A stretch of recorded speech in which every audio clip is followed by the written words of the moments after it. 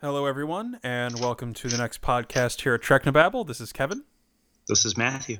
and we're going to be reviewing Deep Space Nine's Season 5 Children of Time today. This is a fun episode. I think it's you know uh, a conversation that we've had many times about Deep Space Nine over the years is how much sci-fi is in the show, and I'll agree, not a lot. I don't think that's fatal to the show. I think it makes up in other areas, but this is definitely a science fiction story. Yeah, time travel stories have been variously superb and variously head scratching. Why are they doing this? Um, we'll see where this one falls. This also is the kind of time travel story that gives us kind of like alternate future kind of stuff, alternate future histories of the crew. Um, so that will be interesting, of course. And it's an acting showcase for Renee Auberjonois. So uh, let's just get to it. I mean, Yep. uh, I'm excited too. No time like the present. Ha ha ha. Indeed. All right. I am queued up on Netflix. Okay. Well, then let's all get ready to press play together in 3, 2, 1. Press play.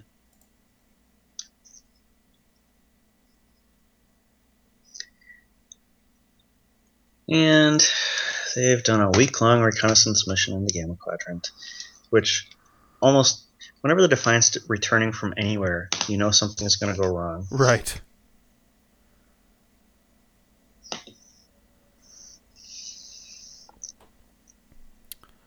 This is kind of an episode that it's sort of like they're finally getting off the station again. There have been a lot of station bottle shows lately, and I don't know if it's because of Visitor's pregnancy or what. Yeah. Well, I imagine they probably spent a lot of money on the two-parter and had to No, balance that that's out. true. I wasn't a big fan of this little tag here to indicate that she had broken up with Shakar because it's like, and also it's a stupid reason. Like, I mean, maybe if they had telegraphed in some better way that, like, it's one of those you don't go to ask this question unless you already know the answer type thing. You know what I mean? Where it's like Mm-hmm. they wouldn't have bothered determining if they were meant to be together if they had no doubts that they were not supposed to be together. Like, maybe that would have made more sense. But it's like Kira's faith has always been complicated, but I never got the sense that she was Sort of blindly. blind and stupid about it. Yeah. Yeah, and that just so that it was just designed to tidily remove a problem that would otherwise kill the drama of this episode.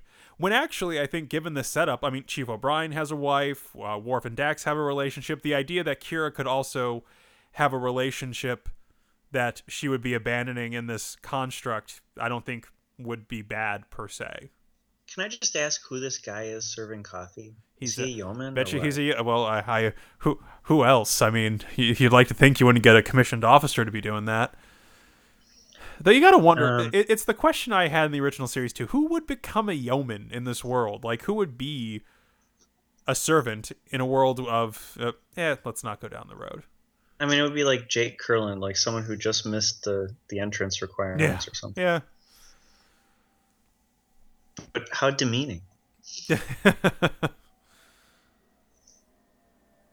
Okay, I since we're getting to the planet with the thing, this is like one of the most neatly tailored problems. Like, so it's something they can't examine later; they have to examine it now, and it causes exactly the precise temporal problems that we get. And I'll say this: I'm not bothered.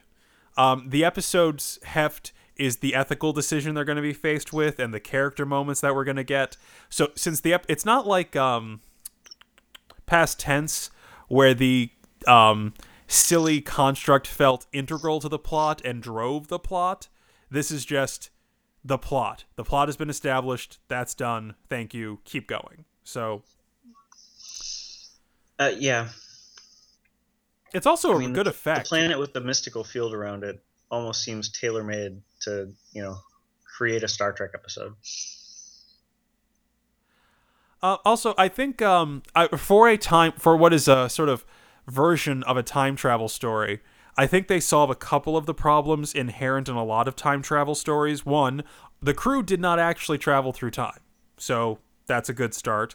And by making the issue in the Gamma Quadrant a millennia before the discovery of the wormhole, you preclude their choices impacting the Federation's past. Certainly the future, probably, but not the past. So they've neatly dovetailed any of the standard things that drive a time travel story. I will say something I did like about the production values of this episode, and we'll get to it more when we're actually in the colony, but I like the costumes, and I like the makeup. They did a good job of fading, like the Bajoran nose ridges or the Trill spots, or the Klingon makeup, certainly. Like, it felt like this is what a handful of these non-human people intermarrying with a bunch of human people for however long the colony lasts would look like, and I like the thoughtfulness of the makeup work a lot.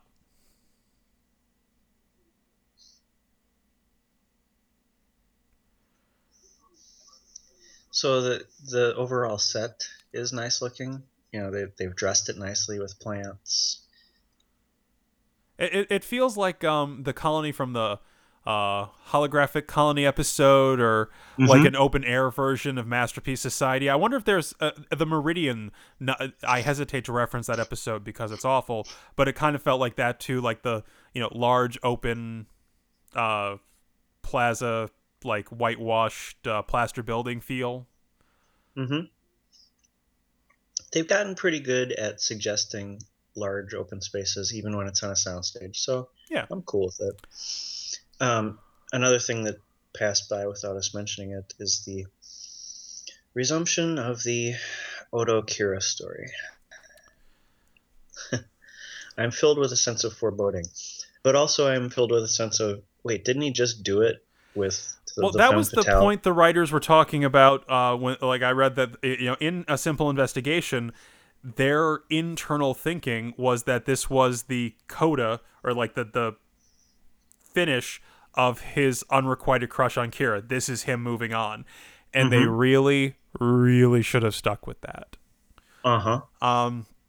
That being said, for what we do in this episode, it works, I think, because the only issue is the existence of Odo's unrequited crush on Kira, period. It lacks we're not really going to take the nosedive on this issue until we actually pair them up. So this is the only way you can do the story, because it bypasses all of the sort of queasy making scenes between them and just talks about it in the past tense, essentially. It's like, that I can deal with. And I can deal with his unrequited love. I can deal with his, sort of quandary, whether he changes, his life and all these people's lives because of his love, great. I just can't deal with, like, them being all goo goo gaga for each other. It just doesn't work. And that has nothing to do with this episode. So, all I'm going to say is I'm filled with a sense of foreboding, and we will discuss it when we actually get to it. This was the way they could tell this story.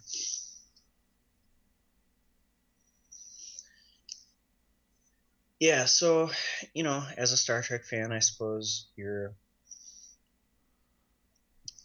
initial reactions are that maybe it's a ruse, like Future Imperfect or something. But then, of course, the title of the episode is Children of Time, which kind of telegraphs that, no, this is the real deal. Yeah. Okay, the ability to scan DNA for things, and the time and the what I mean, just okay. Here's my only problem with a lot of this. Like, from their perspective, this is their future, and a lot of like telling O'Brien you're going to marry Ensign Tenenbaum one day seems like does he have to now? Does he lack free will to not do this? Like, I really wonder what the ethics are like. Like, the episode's moral quandary is eventually presented as leave and form the colony, or stay and form the colony, leave and don't form the colony. What if they stayed but would form a different colony, or wouldn't make the same choices again? Are they obliged to repeat these people's histories in granular detail. Yeah. Well, I I kind of have problems with O'Brien moving on too. Like at his age, I mean, he strikes me as 40-ish. Yeah, like he wouldn't need to get married and have kids. He has Well, two kids. He's especially after waiting 10 years, because then you'd be like 50-ish, you right. know? I mean, which I again, could see him it's being just Star like, I Trek, can deal but with it. yeah, this was a cute touch. Quark is the computer program. Yeah. Of course, it's a nice way to get him in the episode, too. Yeah. I like the knit hair. I like a lot of the knitwear. It has that feel that I always liked about Bajoran clothing, where it feels like, sure, it's a little crunchy granola if that's your thing, but it looks like something a collective group of people would choose to wear on a daily basis. As opposed to like eye-searing jumpsuits. Yeah, or like triangular, yeah. And Vests. the hairnets remind me of Paradise with what's her face, and their essential selves. Oh, yeah, Ayn Rand. Whatever her name was. Uh, I, I want to say Elixia, but that's Neelix's. Elixis or something, yeah. Alexis, that's it.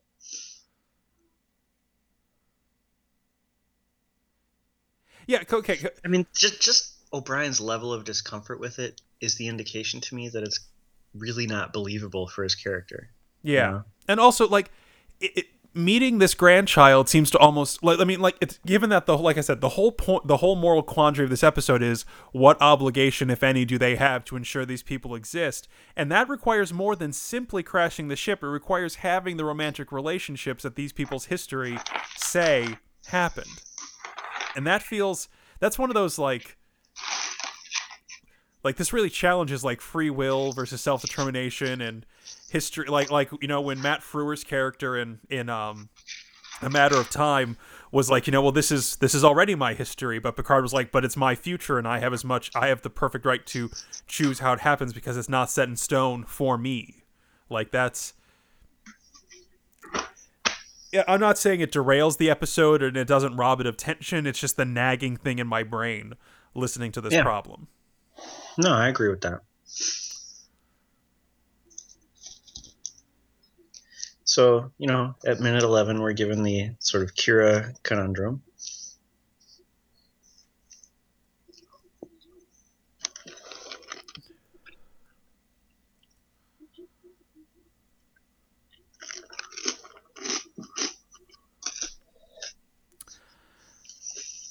Not necessarily.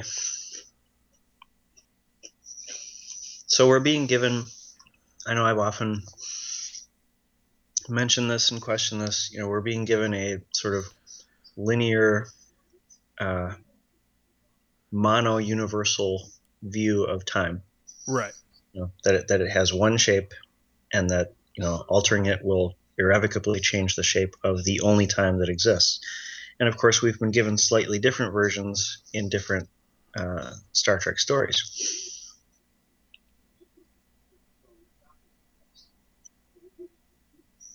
But this is a clever way of kind of getting beyond that. It's like you can have both timelines continue. Even that seems to present a ethical problem. So like their goal is, we'll create two Defiants, and one of them, Kira, will live and the other, Kira, will die. For the time that they are both existing, they are both Kira. They have Kira's memories. They are physically, they are identically, quantumly Kira. It seems callous to suggest that because another Kira will survive, that the Kira who stays behind will somehow just be and eventually they establish that our Kira, in fact, is fine dying if she views that as her fate. But it's one of those, like, we've talked about this before in several other contexts, where it's like the Voyager in Deadlock, where it's like, the fact that a quantum duplicate of me will survive doesn't make me feel better about my demise. I am still a me. I'm still going to suffer. I'm still going to die. So knowingly creating a duplicate that will suffer and die and have all the emotions and all the pain, it's pretty difficult to justify.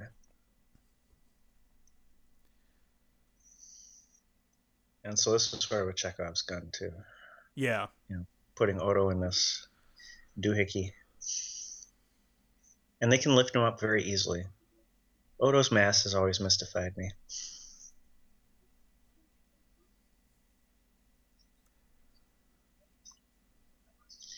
The whole idea of her affliction was kind of technobabbly Right. It's to like me. it's a problem that can only be solved on the station.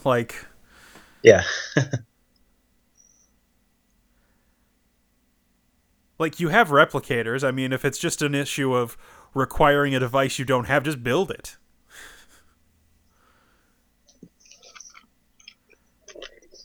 I, Hello. I imagine this had to be a fun episode for Auberginois to film just because of the lighter weight makeup. It looks like, I mean, he's still wearing makeup, but it looks more like heavy foundation on his actual face rather than a prosthetic appliance per se. Like, especially around like the nose and like it might just be the nose and forehead appliances and the ears, but not as heavy elsewhere.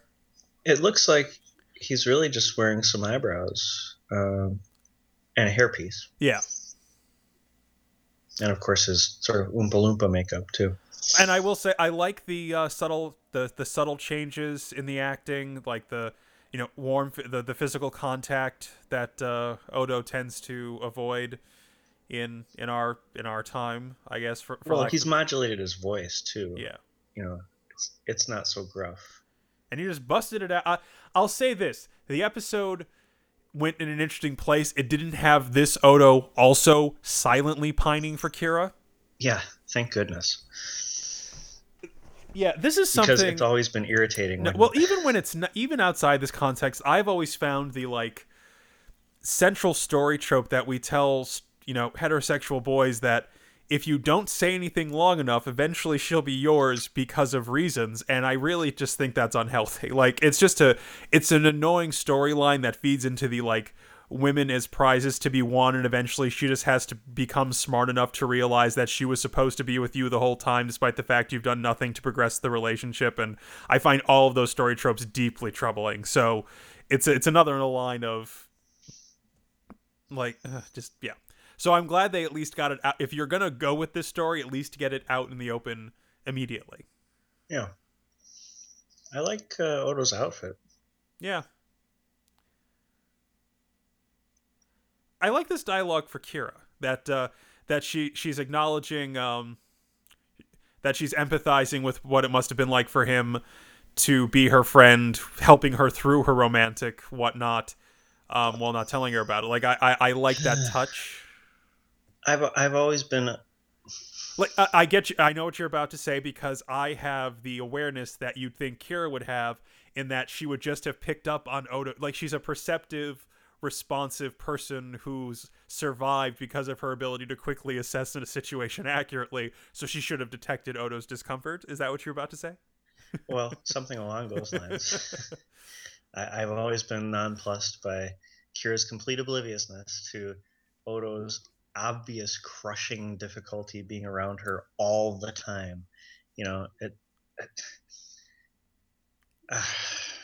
when he was like making coffee for her and setting the chair in the same spot every Yeah, day come on, and yeah. getting upset when she didn't, I mean, come on. Well, I mean that goes back to that whole trope. Like like if you just do this long enough, eventually it will work out because she'll know. Like yeah, they're not. It is an annoying story. I get Well, it. and so it's like her coming to this realization now that future Odo finally said he's in love with her. It's like, you know, she's not like smacking her forehead going, "Oh my god, how could I be so stupid?" That's what she should be saying. Like, I can't believe this escaped me for so long. I've been an idiot. Please forgive me. You know, I appreciate that there's a mention. I just I don't think it encompasses the level Yeah. of contrite that she should be. I will say, okay, I like the makeup on the Klingons. I think a lot of like it has a kind of like Viking feel, and the forehead work is very subtle. I wonder if they're consciously referencing like the coloration and facial hair of the TOS Klingons with this, because I'm getting that read. Um, She-Ra over here on the right, though, looks a little ridiculous. Like, that's some really good eyebrows, teeth, and makeup for a woman who lives killing boars with her bare hands or whatever it is they do. Just Hey, whatever. She's hot. She is attractive. I will absolutely grant you that. This whole setup gives me uncomfortable Birthright echoes. I get that. Here's my question. It's been established, assuming we have we have contradicted quite a bit of the canon established about the Trill in the Host. If they abandon the idea that only a Trill can sustain a Trill symbiont, at what point, like, either the Trill would become the Trill DNA would become so diffuse in the community as to not be sufficient to sustain a Trill symbiont, or there would be inbreeding or something, and that, yeah, like, if nothing else, Dax is living, I mean, at least for this setup right now, the Dax symbiont seems to have been passed to a lineal descendant of Jadzia Dax at each step, which means the symbiont remembers living life as its own great great great great great great great great great great great great and great great great great great grandparent, which it just has to be weird. Yeah.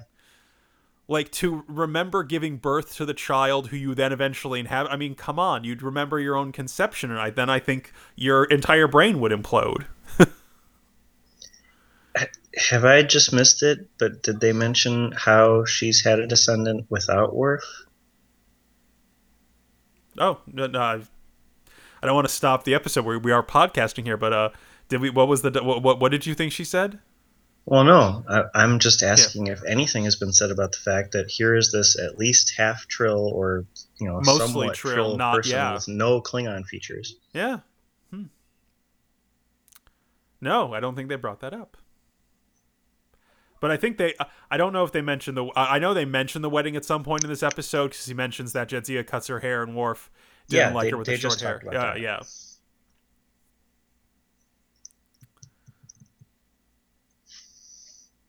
All right, well, we can continue watching. Yeah. I'm just curious about that.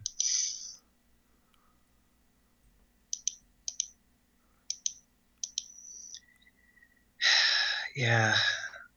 I feel like if they're going to go there, they should just go there and show us Rita Tannenbaum and have him have a scene with her.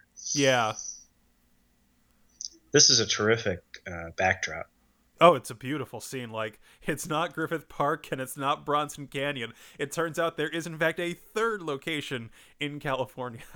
Yeah, it's amazing. No, and it's a beautiful panorama. And if nothing else, they found a huge stretch of land with literally nothing else on it, which enforces the idea that this is the only settlement on the planet. So I like that, too, that they didn't just find the one stretch of rock that doesn't have the LA skyline in the background. Yeah. I gotta feel like they're in the wine country or something. Yeah, yeah. Just somewhat further afield.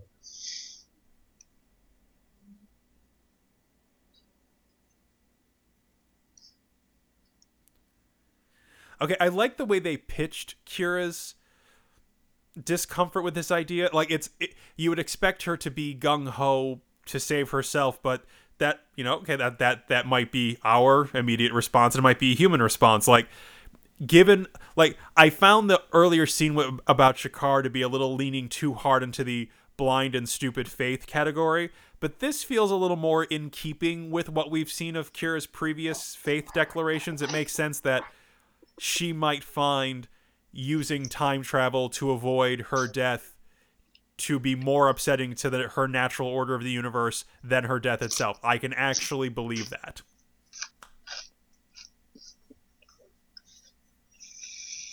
So Odo has changed, but I'd kind of like to know how and why. Like, him pining for Kira for 200 years makes total sense for the character that we know. But it's not also consistent with that kind of character for him to become, like, all wise and, like, cool and shit. Where I wonder where this is? Is this where they filmed the Happy Spore one? That, I mean, I might just be rounding up one tree to all trees, but is that the tree Leonard Nimoy swung on when he was all blissed out? No, this tree is way taller than that tree. The the location I was thinking of was maybe where they did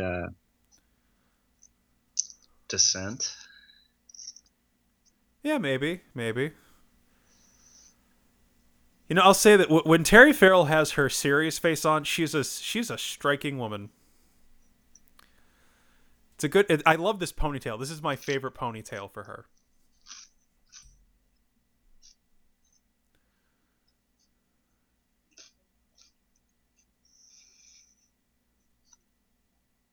So this is another interesting wrinkle. In fact, they won't be duplicate.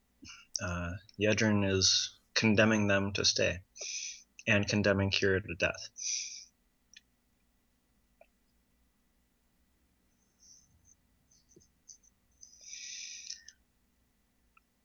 And I think they probably could have gone.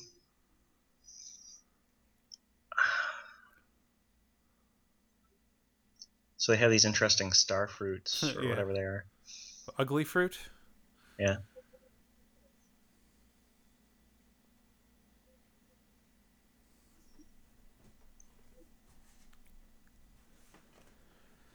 Okay, here's my other problem with the argument we're having.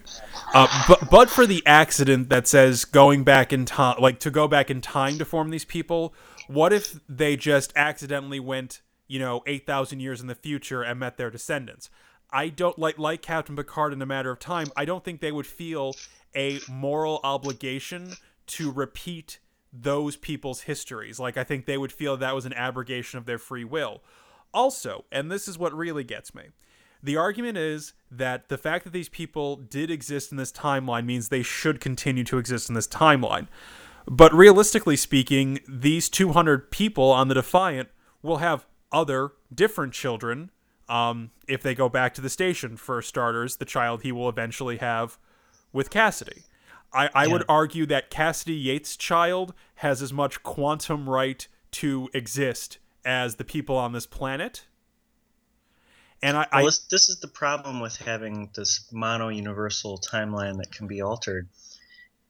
For all intents and purposes, if and when this timeline ceases to exist, it ceases to exist, and so there's really no moral issue with closing it off whatsoever. right. And so anybody in the position that the crew is in should be able to say to themselves, these people aren't really here.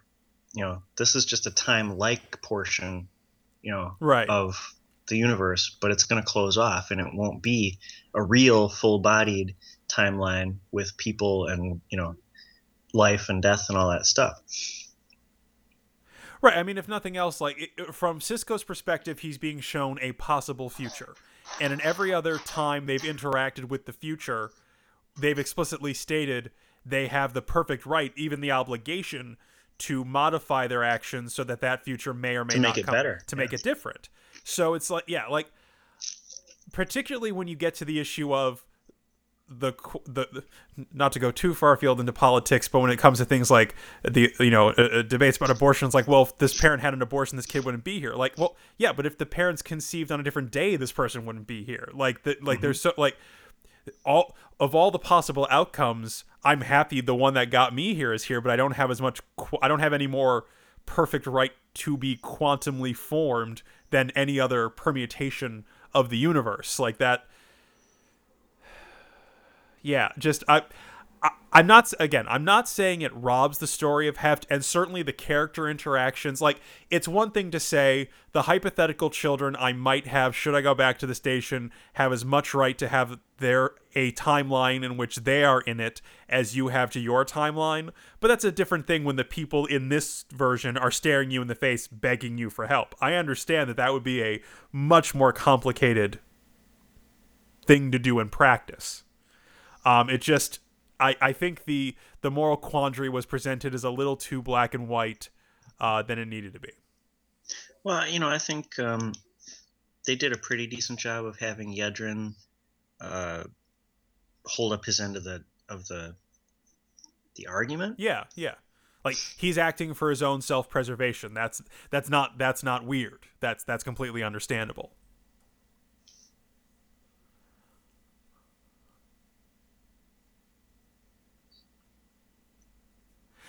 I'm actually glad they like as artificial and like hair splitting as the like Kira will die if they stay, she'll live if they go. At least it did give a little more stakes to the story. Like I feel like had it just been this hypothetical future exists or it doesn't, if you choose not to go home, is a little blander a version of the story. So I like that there's actual give and take in both directions. Like, it would have been fun. Um, like if I don't know how they would do this, but what if you knew leaving carried its own risks? Like going home might cause a similar accident on the Defiant and kill a different crew member. Like those, I guess there's a lot of ways they could have shaken this out. I think blonde Klingon is wearing O'Brien's wig from Apocalypse Rising.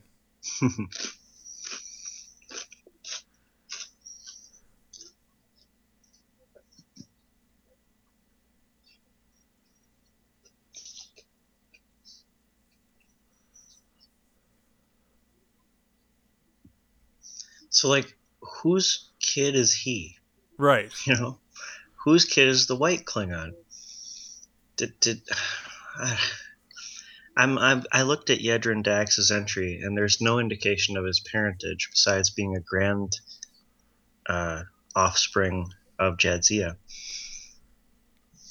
Hey, maybe they did that Mariposa thing where 50 people is a pretty small town, and you're all going to be first cousins real soon. Maybe they did that, 3 children with Well, 3 different wives then thing. why not tell us that? Oh, that would have been crazy. That would have. I would have forgiven this episode a lot of the insanity. I would have thoroughly enjoyed that. Like, that would have been hilarious. Like if they intentionally had to be polygamous to create a large enough, diverse enough genetic base. Oh God, O'Brien would have melted. Yeah. Or maybe they're clones. That could what if they're just randomly combining different genomes to create people out of whole cloth? That's a fascinating idea. Well, and what would make that interesting and not just a rehash of Up the Long Ladder is that they'd be doing it willingly, voluntarily. Yeah. Okay, again, back to the location, but at a different time of day. Nice lighting. Yeah. The set people do a great job, but there really isn't quite. There is just not a way in the arts of man to recreate outdoor sunlight perfectly. It just doesn't happen. Like you can always tell the quality of light's just a little off. So when we get to actually go outdoors, it really does create a tonal shift, which I enjoy. Well, and there's just no way you can make all that. So the rolling hills with the grass blowing, and the sound, just the sound that they capture is really excellent.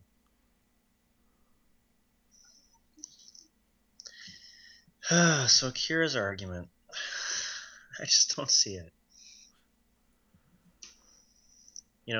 I mean, it's interesting that they're making one of the crew, dispute the basic solution to the episode. Yeah. But I just... Well, like I said, given what we've seen of Kira's fit, there's probably, dozens of times that Kira's, gone off on a mission or something, like during the occupation and thought, well, this could be the time I die. And, she's probably had so many near misses and accepted the reality of her death so many times just to get through the day that now that she's seen it happen, it might not actually hold sway for her. Like I said, especially because she's not human. I have an easier jump that she would accept the inevitability of her death as a foregone conclusion a little differently. And if nothing else, it does provide a platform to have this conversation. They always have. I think they should have made it clearer what her justification was. Like maybe she had a religious experience, or right. They always have these meetings in the mess hall, and I'm like, did they really not have room for a conference room on this ship? Well, it seems reasonable. Yeah, it's pretty small. I like the wind turbines. That's very, very green of them. Yeah, and pretty early green. Yeah, kind of sentiment for the mid-90s. I mean, it really just makes sense, given the small nature of the settlement and the fact that they're on these big hills.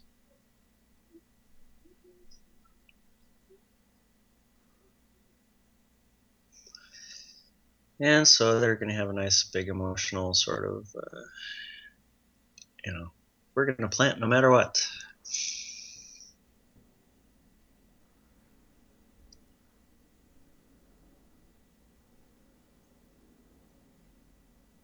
Yeah, I'm surprised there isn't a bit more, so like Yedrin is trying to conspire to make things happen.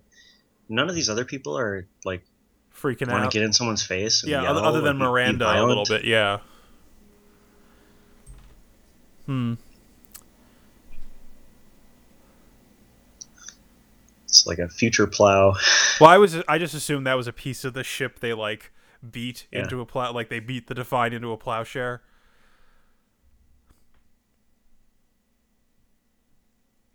I'm gonna say farming is always presented a little more romantically on in media than I believe it occurs in real life. And given what I've been given to understand about the actual process of subsistence farming, it is a grueling, like 12 hours a day, 7 days a week, 6 months out of the year job. It Well, and I'd like to know, why is this the planting and not the planting that took place when they planted all of those plants and then wrapped them up and had them all in dirt already? Like, Yeah, where was that planting? yeah. Because you just put a seed down. This is transplanting. This isn't planting. Yeah. I'm just yeah. Farming is always depicted as gardening on TV, and I'm just like, it's a little more intense than that. Yeah.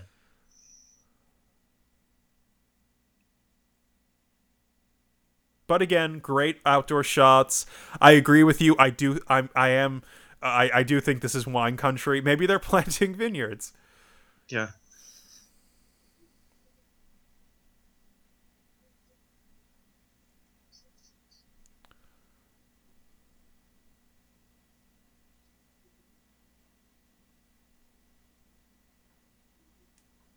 Oh, the others.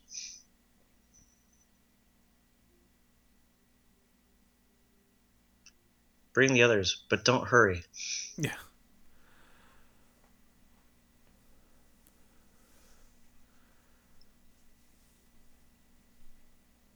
So far, I've only seen the blonde Klingon again.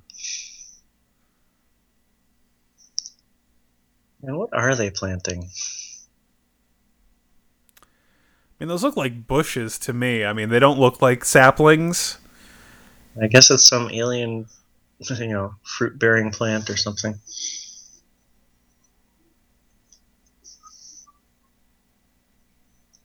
Gelm bread. Okay, so it's some kind of cereal. Doesn't look at all like a cereal It grain. doesn't. It really does not look like a grain. We are pedantic and picky. I'm just putting that out there. Well, So I mean, it's what we're someone's here got to do for. it. We started a Star Trek blog on the internet. I mean, really. I mean, I think there are some expectations. Um, I I don't. I'm not going to understand O'Brien's change of heart when it happens. well, so it's like these adults haven't told their children what's going to happen, which seems kind of, I don't know. Is it right or wrong? Well, Is it cruel? it's not like they're going to die. They are not going to experience death. They're simply going to quantumly have never existed. I mean, how do you explain quantum disentanglement from to your child? I mean, like it's not like they're going to like as far as I could tell, and barring some metaphysical thing that they couldn't explain anyway. It's not like they're going to experience their never existing. I mean, I don't know how you experience that, so I guess it Yeah. doesn't bother me. In Now, in the same way that you know, I'm mystified by the fact that none of the 8,000 people are pissed. Now it's like the whole crew is resolute that this is the right thing to do. You know, none of these 80 people or 79 people are like, no, screw it. I really do want to go back home. You know, I've got half of Breaking Bad to finish, or I've got you know a wife and children. So you're absolutely right that O'Brien's change of heart makes no sense. But he should be the one leading the charge, no matter what, to go back home. I mean, were they really all convinced by planting some ferns? Yeah, it's like again, I understand the emotional appeal that this version of the future feels more concrete than the other hypothetical versions of the future. I would argue from a purely moral stance that they're all equivalent. Somewhere Cassidy Yates's baby is waiting to be quantumly generated, and that baby and the babies he'll have and the impact on the universe. I mean, what if like the last time we ran an alternate future without Cisco on the station, the Klingons won the war and there was a meaningful impact to like what if you were convinced that Cisco not going back to the station would eventually cost the Federation the war? Like, Yeah. does that make it an ethical decision for the name of 8,000 people on the other side of the galaxy? And again, uh, I think what the episode does, both as a matter of the writers writing and the characters themselves, they're hanging their hat on the fact that these people exist now physically, as if somehow that more anchors them or more qualifies them to win the balancing act of all possible futures. Well, I think since we don't have the indications that you're talking about of some dire consequences for the prime timeline, it does make emotional sense for the humans here if they experience the other humans, Yeah. face to face. Well, like To I said, have, if the episode started instead of the episode being Defiant gets stuck, Defiant leaves, Defiant goes back in time, the Defiant could have gotten stuck by going 8,000 years in the future, and I think the moral question would have been perceived differently by the characters. Like, I don't think Cisco would think he owes an obligation to a 8,000 year future. He would just view it as one of the possibilities. But because of the unique hiccup, he feels that this thing exists here and now, and they have to protect it as part of protecting the present generally. Which I think is a bit of a false equivalency. all right, so they have indeed gotten away. The colony is blinked into non-existence.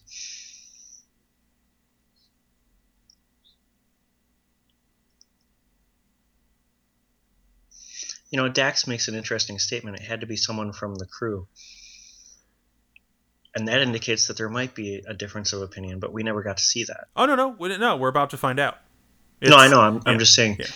Oh, do you mean the actual difference of opinion? Yeah. Yeah. Well, she's saying it must have been someone from the crew. So yes, I know it's going to be Odo, but Yeah. it could have been one of the other people Yeah. because maybe there was some dissent, as there should be in any group of 80 people. Also, here's a fun. Well, so if they never existed, how do they remember them? Well, no, they remember them because in this view of mono-universal irrevocable time travel, they have experienced the time-like curve, which has been closed. So their experiences are still valid for them. They're just not valid for anyone else who did not experience the time-like curve.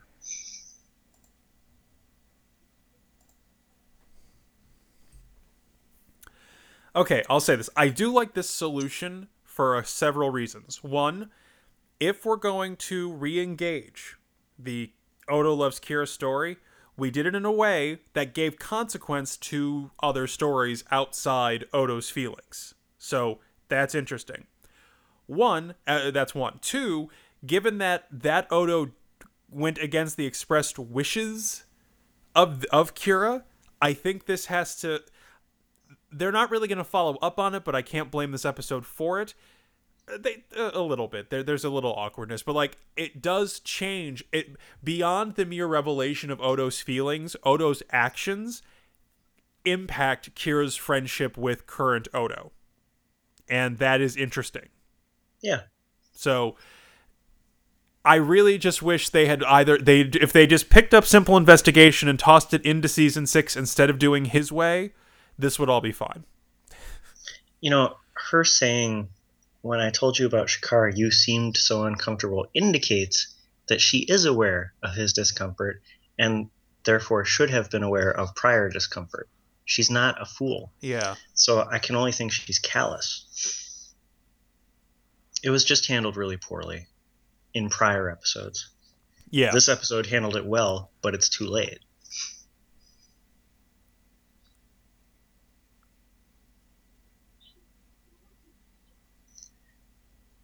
Like, she's horrified.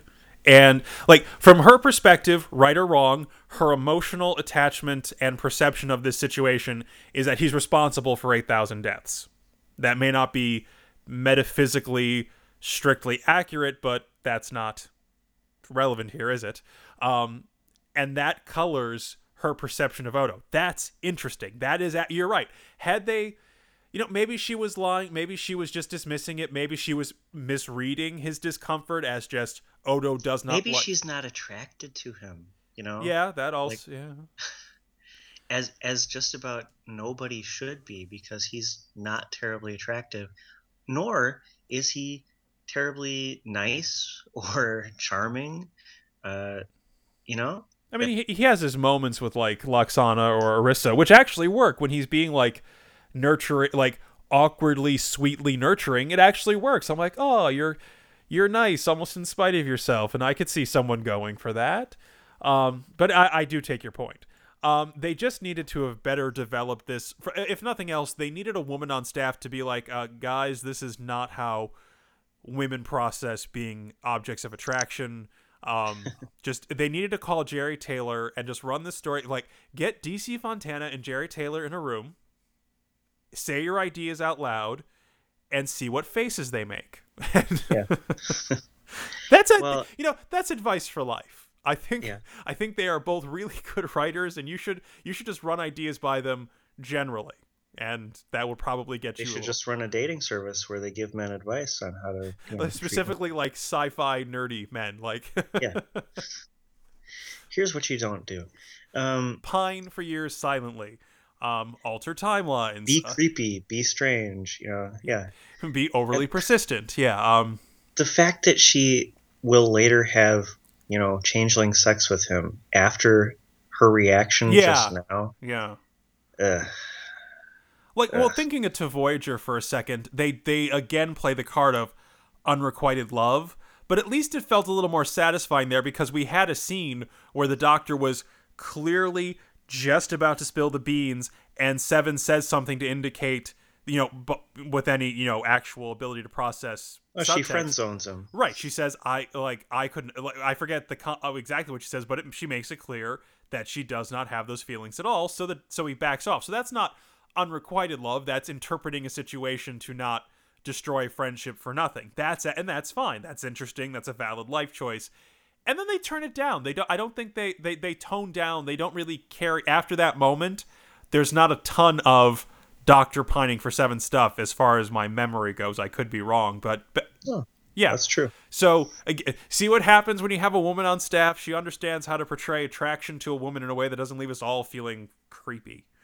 Okay. Well, it's just, when the actors have no chemistry and the characters have no chemistry, don't force it to happen. Well, I know it felt like they just picked someone. Did they throw a dart at a dartboard to pick Kira? Like, even like Nana Visitor and Renee Auberjonois both said in interviews, it felt vaguely incestuous to do that scene because the characters were good friends, the actors are good friends. It felt weird to add this dimension, and they could have just picked anyone else at random. And it felt like random. It's like, I think a lot of like, say, the Crusher Picard stuff grew out of the fact that the actors had amazing chemistry. Like, the little hinty, flirty stuff in Naked Now was like, oh, these actors can really do something. So when they like 3 times over the course of the series, they gave us an episode about it.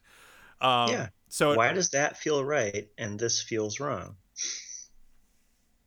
Yeah. Okay, so beyond our issues with the Kira Odo storyline writ large, this was an episode and it happened and we just watched it. I like the conceit very much. For a time travel story, it solves a lot of the problems of time travel. It excludes the we must preserve things. It excludes the causality loop of it's all destined to be and it will all happen. It's happened before. It's going to happen again. Like we managed to tell a time travel story without engaging in almost any of the time travel tropes, and Well, that's a yeah, feather in their and what cap. you said about preserving things, there's no we must preserve things just arbitrarily. You know, the the ethical dimension of the story actually ties to people and not to And we must object preserve right, the the timeline as objective if we're preserving like a national park or something, right. Um, which is to some degree less interesting than when there's people in the balance. yeah. So, like, my issues with the mechanics and what I feel are some false equivalencies in the moral story. I really like the debate. Like, I don't know what I would do in that situation. Like I said, I think the fact that these are 8,000 people living and breathing in front of you does at least emotionally shift the calculus of their hypothetical existence versus other hypothetical existence. So I get that, and it's fun to watch the characters squirm. I think you make a good point. There should have been more disagreement in both on both sides, like Well, that. if you're going to have the debate, really have it. All of the questions you bring up and, all of the. I just feel like they ratcheted down the drama a bit, you know? Like, what if That there they, were a group of people on the planet fine being blinked out of existence because these are Federation citizens essentially. They have Federation values. They're self-sacrificing as a way of life. I mean, like, it would have made sense that someone would have said, "No, our history here does not outweigh the impact on the universe at large that they will have should they return home." There is an issue that what if the loss of the entire Deep Space Nine command staff on the eve of war with the Dominion would be a crushing blow to Federation efforts in the area. well, and their ship, which is supposed to be this super wonderful battleship. Yeah, so like that would have been a fun debate. Um, yeah, and again, and even if they had succeeded in the duplicate thing, if I ever find out I'm duplicate Kevin, I'm gonna be super pissed. Like, Yeah. yeah, Well, I'm primary Kevin. Damn it. as much as some people poo-poo Voyager, I think Voyager did a pretty good job with those kinds of, both the Silver Blood and the Deadlock storyline of, you know, indicating that duplicates don't feel like duplicates; they feel like the real one. Um, Deadlock dispenses with it once it establishes it, but yeah, of course, Oblivion. Other than the fact that it has no larger impact on the Voyager story, is a great episode. Yeah. yeah, so many people hate the Silver Blood characters. Well, I Uh, get annoyed because I think it's the most egregious use of the galactic reset button. You watch the Voyager crew have an incredibly wrenching experience for an hour, and it literally amounts to nothing in the scope of the larger story, which, had that been the only time they'd done it, it would have been a poignant, aching use of the reset button, as opposed to feeling like of a piece with nothing has consequence here. oh, I don't know. I think their lived experience was valid in and of itself, regardless of its connection to the overall story. Anyhow, So um, I think the writing's a 4 is what I'm saying. It's a really neat idea. There's some very interesting arguments and some very interesting emotions. They are not resolved with the sharpness that I would have liked. yeah, this feels very three-ish to me for those reasons. I feel like they lowered the stakes in many places, and also assumed things in places. The whole emotional conversion in the last sort of 5 minutes was super quick. You Well, know, yeah, like I said, the strongest moral question for me is, if they have an obligation to form the colony, do they have an obligation to replay the colony's history page for page? Which be like, I hope Ensign Tenenbaum has a thing for dumpy middle-aged Irishmen, because apparently that's what she has to look forward to. Like, yeah. it feels very like, and again, you know what? I have watched many a Star Trek episode, more in the original series, but overall, many a Star Trek episode that has debated destiny versus free will. It's one of the most basic philosophical debates there is, and it's one Star Trek has done a lot with. I would have been fine if we had had a 43-minute debate about free will. Wouldn't have Well, bothered yeah. I me. mean, it could have been interesting to have some of them. I don't know, see that the offspring that they were supposed to have, and then be so turned off that they, you know, decided then and there to never do it with that person, and then to watch those people wink out of existence. Yeah. I So don't know. okay, so acting wise, I think everyone turned in a good job. I like the guest cast, I like the main cast. Whatever our issues with the words coming out of their mouths, I think everyone delivered them well. Like I bought the internal depth of Kira's position. I liked Odo's display of emotions was pitched perfectly. It was quietly intense, not groaningly intense. Yeah. Um, Yes, that was definitely a big improvement over Prime Odo. Um, he's not like feeling pain. Um, Groaningly intense is a good way of putting it. Um, yeah, and I liked Gary Frank as Yedrin. I thought he did a yeah, fine yeah. job. What else was he in? Was he in something else in Star Trek? Nope, Huh. he was not. You know what? He reminds me visually of the other Okampa guy in Cold Yes, Fury. yes. Um, nope, no Yeah. other Star Trek appearances. Production wise, I think this was Beautiful great. Yeah, locations. beautiful location shots. Good costumes, good makeup, good hair. Just yeah, just a fully. And actually, that did help the underlying. It did help the story along a little because had it not felt like a real place, I wouldn't have cared. I am at Yeah, least superficially concerned that these 8,000 seemingly very nice people no longer exist. If there were a solution that lets Kira live, doesn't cause a moral episode, and lets these 8,000 people continue their agrarian existence on this nice planet, I would have been all for that plan. Like, so I cared enough about these people to be bothered they're gone. I don't think enough to want to sacrifice my life to make it happen, but I get it. I liked them. They were a nice, likable place. well, yeah. I mean, I think because of the lack of internal dissension and conflict, they seemed a little less real. Mm-hmm. It's like here are 8,000 people who basically all have the same opinion. It was kind of like in the 37s, when we didn't get to see New Berlin. Oh God, yeah, that would have been great. So we did get to see this colony, but we didn't really get to, I don't know, to really know it. Um, Yeah, and maybe that's asking too much of 43 yeah. minutes, but um, overall, this is a 3 for me. Uh, I think it's tantalizing, but not satisfying. Um, and I'm not going to fault it for. Had this been the end of Kira Odo, it would have been a fine end. It's like, no, I can't have sex with you. You murdered 8,000 people because you're creepily attracted to me. Not going to happen. Like, that I could deal with. And so yeah, I'm not penalizing the episode for the Kira Odo angle. I think this was the best way you could do the Kira Odo angle, is to show how alien Odo is and the lengths it will make Odo go to, and how unacceptable those lengths would be to a person like Kira, who is all about the preservation of life and the people having the right to fulfilling their destinies and living full lives. I mean, that was her whole modus operandi during the occupation. You know, it's like she cares about farmers who live places and do things and live full lives. You know, and so Odo sentencing these people to oblivion is somewhat similar to Yeah. the Cardassians sentencing Bajorans to, servitude. It's usurping their ability to flower and grow. You know. Anyhow, um, I'm gonna.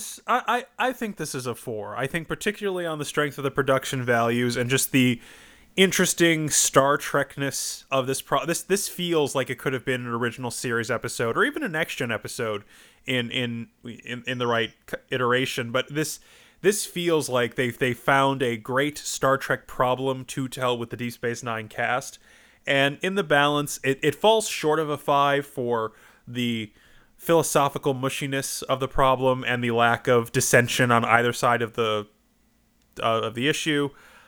But I think in the aggregate, this is an above average episode. uh, I I want to give it a 4, but I can't. I just can't do it. Um,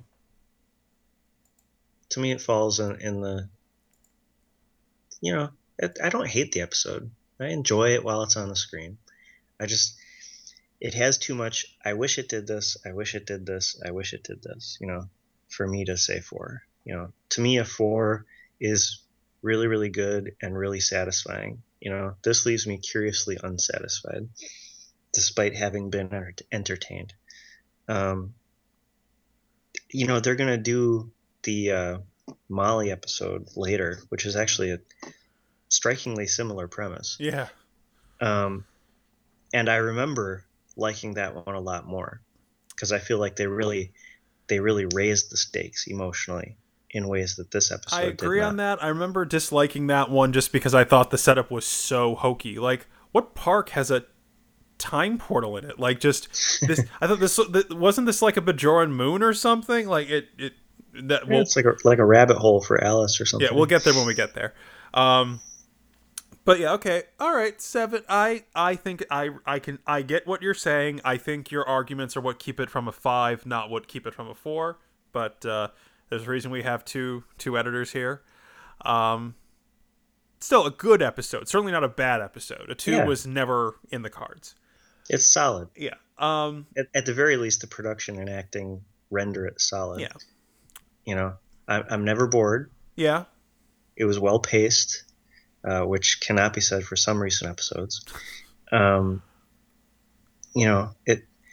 It did tickle the part of my Star Trek brain that wants to be tickled, which DS9 doesn't always do. The sort of pondering the limitless possibilities of existence kind of thing, which should indicate which my favorite series is. I feel like it was a solid single. It's not an extra base hit, if you ask me. It sounds like you say it's a double to the wall. Yeah. This is I think this is 7 out of 10 is not a bad score, certainly. But that's what this one gets. I think our next podcast we've scheduled is going to be in the cards, right? Yeah. All right. That one is just unadulterated fun. It's I agree. It actually serves like the whole point. The internal point of that episode is like the calm before the storm of the coming war, and it achieves it. Like, if nothing else, I wasn't the biggest fan of that episode when it first came out because I still didn't like Jake so much. But on rewatch, it's a delight. Well, I'm looking forward to that podcast. Yeah, that's one that Kelly and I have always enjoyed. We here at the Solus Minions of Orthodoxy need to get some sleep because it is after midnight here. So it's 7 out of 10 for Children of Time, and we'll see you next for the next podcast. Okay. Good night.